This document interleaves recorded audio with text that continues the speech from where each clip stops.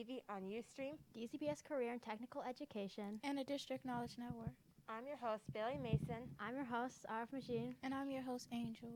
Did you know Elliott High Network has a new podcast and state-of-the-art studio? Log us in on Apple, iHeart, Spotify, Pandora, Google, and Amazon Music. Joining us as a guest on the show today is Assistant Attorney General Kristen Clark.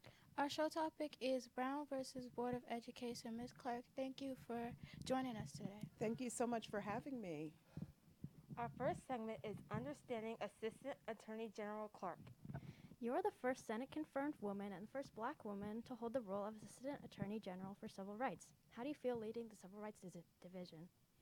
First, let me say how excited I am to be here with all of you. The role that I play is helping to enforce our federal civil rights laws, so laws passed by Congress that touch a range of issues, everything from the right to vote to the right to housing, to the right to jobs, to the right to equal educational opportunity, to the right to be free from racial violence, free from hate crimes. It's a great job. I'm very excited and proud to have this opportunity to help stand up to protect the civil rights of people here in DC and all across the country. What does the Justice Department do? Why is it founded? What is the role of the Civil Rights Division? That's a great question. So the Justice Department was founded in 1870. And some of the very first cases that the Justice Department took on were cases to protect the civil rights of Black people who faced violence at the hands of the KKK and other extremist groups who sought to stop Black people from voting, among other things. The Justice Department is about ensuring equal justice under law for all people in our country. It's a really big agency. There are over 100,000 people that work at the Justice Department. My part of the Justice Department focuses on civil rights. But there are other parts of the Justice Department, like the FBI and other divisions within the department that deal with issues like environmental justice and tax issues and crimes. Horrible, violent crimes that happen across the country. I am very excited to have the privilege and honor of leading the part of the Justice Department that focuses on protecting civil rights for all Americans. Over the years, you have taken on many leadership roles. What are 3 lessons you have learned along the way? I've learned that it's important to always put your best foot forward. So whether making a presentation to classmates or people in the public or submitting a document, something that you've written, a report or some kind of writing, to make sure that you proofread it and make sure that it's excellent work product that you feel really proud of. So one, I'd say always work on putting your best foot forward. That's one important lesson. Another important lesson that I've picked up along the way is that it's important to be empathetic and to understand when you see something wrong that's happened, that it's important that you stand up and say something about it. So I know, for example, one thing that we see in some schools in our country is bullying of students. Bullying of students who may be targeted because of their religion or their race or their LGBTQ status or because they have a disability. And that kind of bullying we see not just inside schools, but we see it on the streets. We see it in places where people work, in communities where people live. So when you see something wrong, it's important to say something about it and not to be a silent bystander, but to stand up when you see something wrong. And a third lesson that I've learned is, there's so many lessons. To be open-minded. One of the great things about the job that I have is that I've gotten the chance to travel to lots of different parts of the country: Louisiana, Mississippi, Alabama, Arizona, New Mexico. So I think being open to new adventures, to seeing new places that you haven't been to, talking to people who you haven't engaged with before, just being open to new adventures, to seeing new places and to doing new things. On April 16, 1963, Martin Luther King's letter for the Birmingham jail stated, "Injustice anywhere is a threat to justice everywhere." What does Dr. King's statement mean to you? Yeah, it's such a powerful statement, and there's so many statements that we often reflect on from the late Dr. Martin Luther King. But I think that that statement actually connects to the point that I was making earlier about seeing, when you see something wrong, saying something about it. And I think what Dr. King is saying there is that if there is injustice in one community, that it can have impact all across the country. Hate crimes is a good example of this. Sadly, we know that hate crimes are a big problem in our country today. And we know this because the FBI, the Federal Bureau of Investigation, they track some of the data. And we've seen big increases in hate in recent years. Black people continue to be the group most frequently targeted, and we know that there's hate faced by Asian Americans and by people based on their LGBTQ status. And when hate crimes happen, sometimes people tend to think that these are just things that impact one person, but they actually can impact entire communities. One person targeted because they are a member of the LGBTQ community can have impact on LGBTQ people broadly, who see that as an attack on their dignity and their humanity.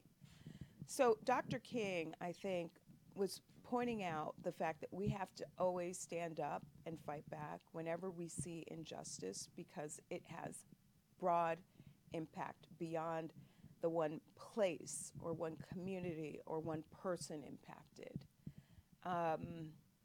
That's to me what Dr. King is saying here, that it's important that we push and fight for a society where everyone is equal, where there is no injustice.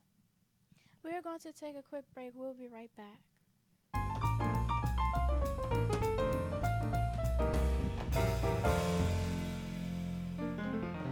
This broadcast is being brought to you by Elliott Hines TV on Ustream. And the District Knowledge Network.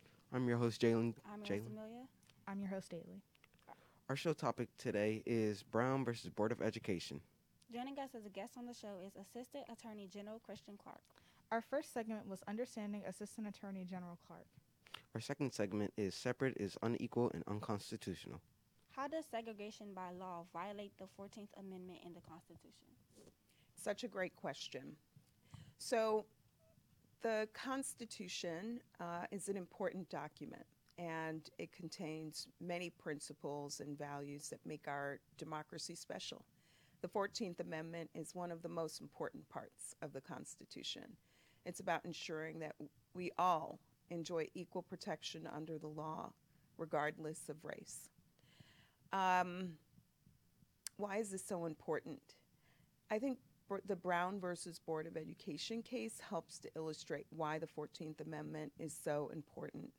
Brown versus Board of Education was about challenging a principle that had been in place previously, which suggested that separate is equal.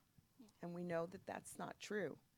And Brown versus Board of Education was about striking down the notion that separate is equal and about elevating the importance of having integration and equal access in every aspect of society. Schools, primarily, but we want to ensure equal access in virtually every area of our lives.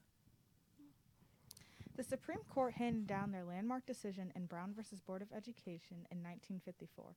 What are some of the things you find most interesting about their decision? Yeah. Well, this is one of the most important rulings ever issued by the United States Supreme Court. It struck down the rule of separate but equal This is a rule that had been in place since the late 1800s when the Supreme Court issued a decision in a case called Plessy versus Ferguson, which suggested that it was okay to separate the races. And what's so important about Brown versus Board of Education? One, the opinion was unanimous. There are 9 members of the Supreme Court, and this ruling was 9-0. So this was the Supreme Court unified with one voice, striking down separate but equal and ordering racial integration of our public schools, of all public schools across our country. What else was important about the case? The case was argued by Thurgood Marshall, among others. And Thurgood Marshall is one of our nation's most important and storied Black civil rights lawyers.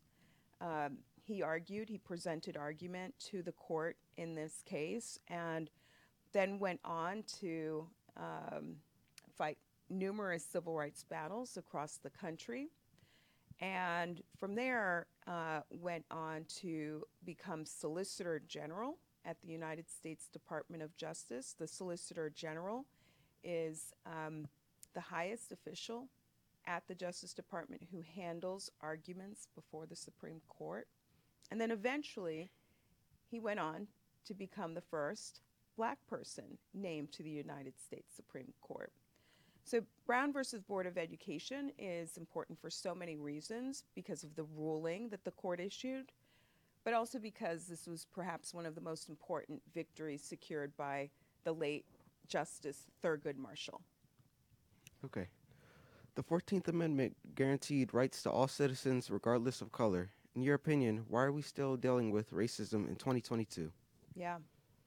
We've made a lot of progress throughout the last few decades, and a lot of that progress is attributable to the sacrifice made by people who fought during the Civil Rights Movement. Students who had sit-ins to fight segregation, students who sat down courageously at lunch counters to challenge policies of racial segregation, students and young people who marched for the right to vote. So that civil rights movement helped lead to a lot of progress in our country. Because of the pressure applied during the civil rights movement, we saw Congress adopt a number of important federal civil rights laws like the Voting Rights Act of 1965, the Fair Housing Act, which was passed in 1968, and more. But here we are in 2022, and we are still contending with discrimination. So I think our story in America is one of progress, but one in which every day we continue to see reminders that we've got a lot of work to do to address issues like the school-to-prison pipeline, schools that sometimes funnel young people into the criminal justice system unnecessarily and because of their race. Issues like access to fair housing, people who may be denied access to housing opportunities because of their race.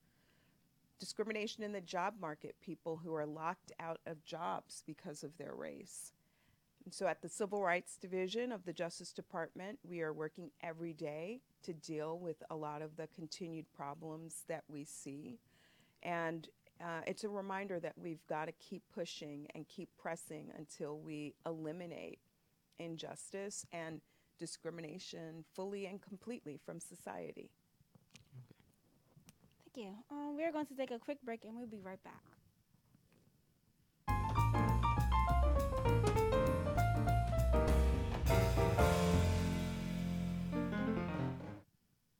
This broadcast is being brought to you by Elliot Hine TV on Ustream. DCPS Career and Technical Education. And the Distant Knowledge Network. I'm your host, Amelia. I'm your host, Jalen. I'm host Clayton. Our show topic today is Brown versus Board of Education. Joining us as a guest on the show, Assistant Attorney General Kristen Clark. Our first segment was Understanding Assistant Attorney General Clark. Our second segment was Separate is Unequal and Unconstitutional. Our third segment is Equity and Justice in Education. Who are some other leaders inside or outside government doing important work to support equity and justice in education today? What a great question. So let's think about our federal government. We've got the United States Department of Justice, but we also have some other agencies doing important work, like the United States Department of Education. They are working to ensure equity and fairness in schools across our country. We also have the Environmental Protection Agency, which is doing work to address some of the environmental issues that we see in communities across our country.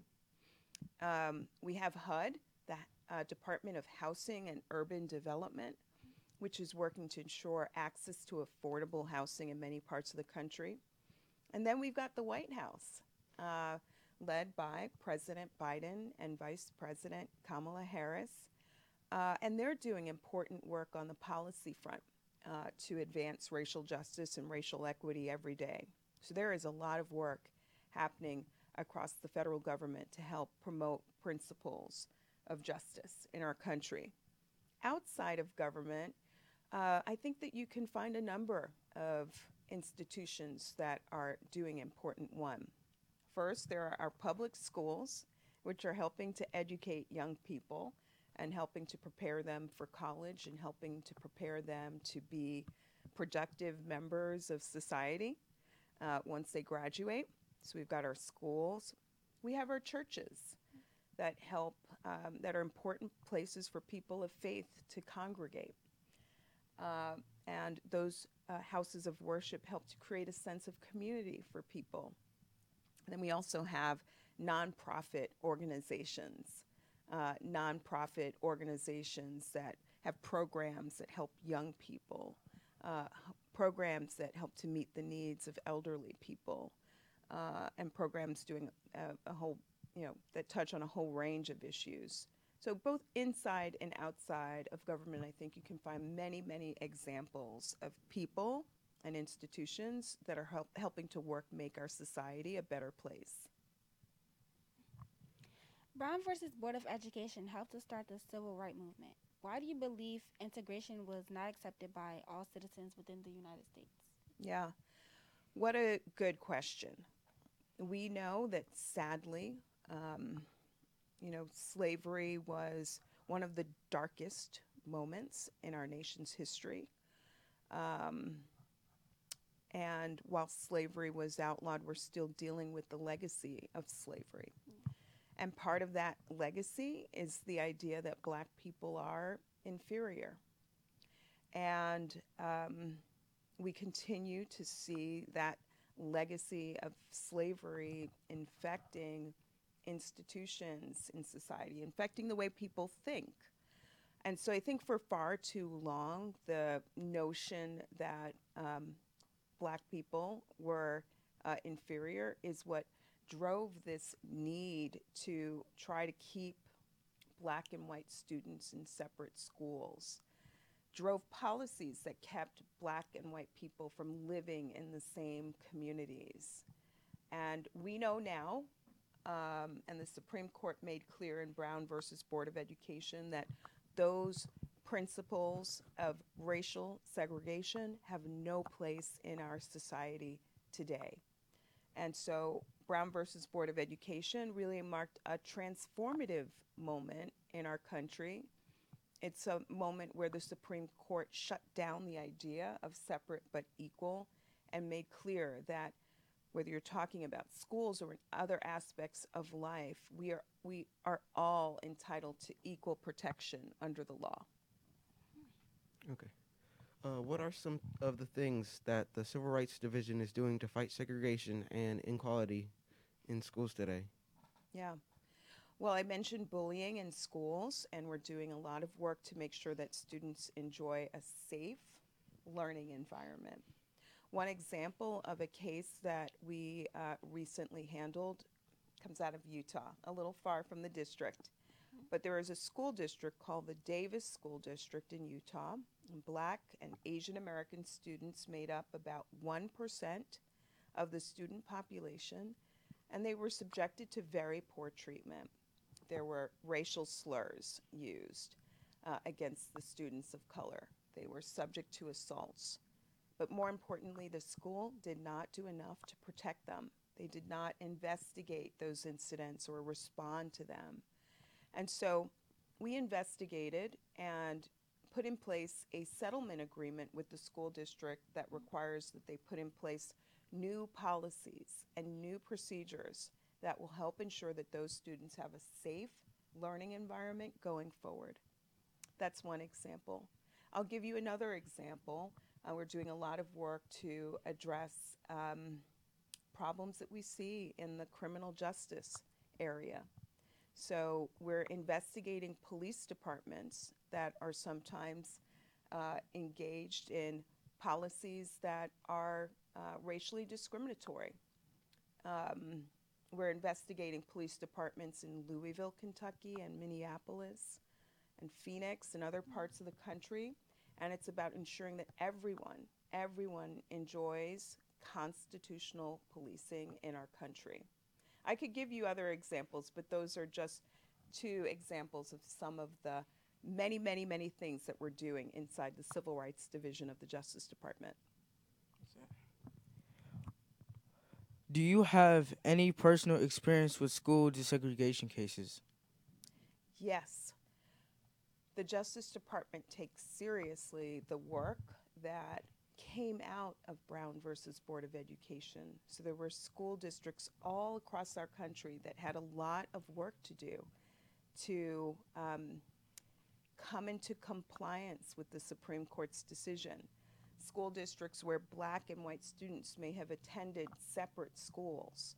And so what ended up happening is there were a number of lawsuits brought in many parts of the country to push local officials to comply with the Supreme Court's ruling. And sometimes those lawsuits led to what are called consent decrees. Consent decrees are basically settlement agreements where we map out the path that school districts have to follow to come into compliance with Brown versus Board of Education. And that may involve reassigning students to different schools to ensure that they are integrated. It may require changing programs inside the schools to make sure that both black and white students have access to special programs like magnet programs. And we have about 150, almost 150 consent decrees that we are monitoring today in 2022 because our work to ensure that we meet completely and fully the goals of Brown versus Board of Education is one of the most important goals that we have inside the Civil Rights Division of the Justice Department. In your opinion, if something is unjust, unfair, and unequal with regards to our education, what should we do as teenagers? I talked earlier about not being a silent bystander and standing up and saying something when you see injustice. And I encourage all young people, all students to do that. Whether you see somebody who's subject to bullying on the basis of their religion or LGBTQ status or because they have a disability, don't stand silent, say something, report it to a teacher or an administrator. Make sure that there are not other students who are subject to that kind of bullying. Maybe there's a policy inside your school that you think is unfair. Well, say something about it in a respectful way. Open up dialogue with your teachers or administrators. Get together with other students who may share your point of view and see if you can work to change or reform that policy. So in my view, there are many, many things that young people can do to promote justice and equity in the schools and in the spaces that you occupy. Okay. Do you have any concluding thoughts for the students at Elliott Hine? First, I would love to see more civil rights lawyers one day. So I hope that if any of you are interested in learning about the law, that you'll think about an internship with a nonprofit organization or with a government agency that will give you a chance to learn more about the law so you can think about whether that's something that you'd like to work towards as you move on to college. 2, always put your best foot forward and bring your A game to whatever you do, whether that's taking a test or making a presentation, playing on the field. Always bring your A game to whatever you do. And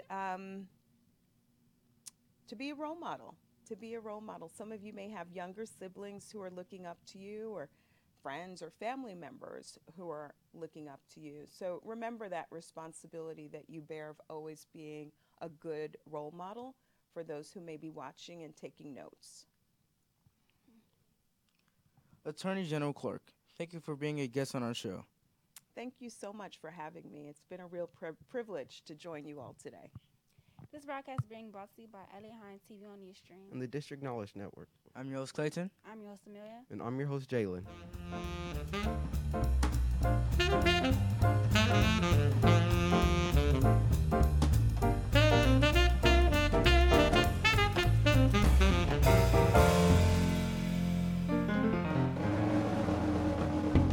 Have a great day.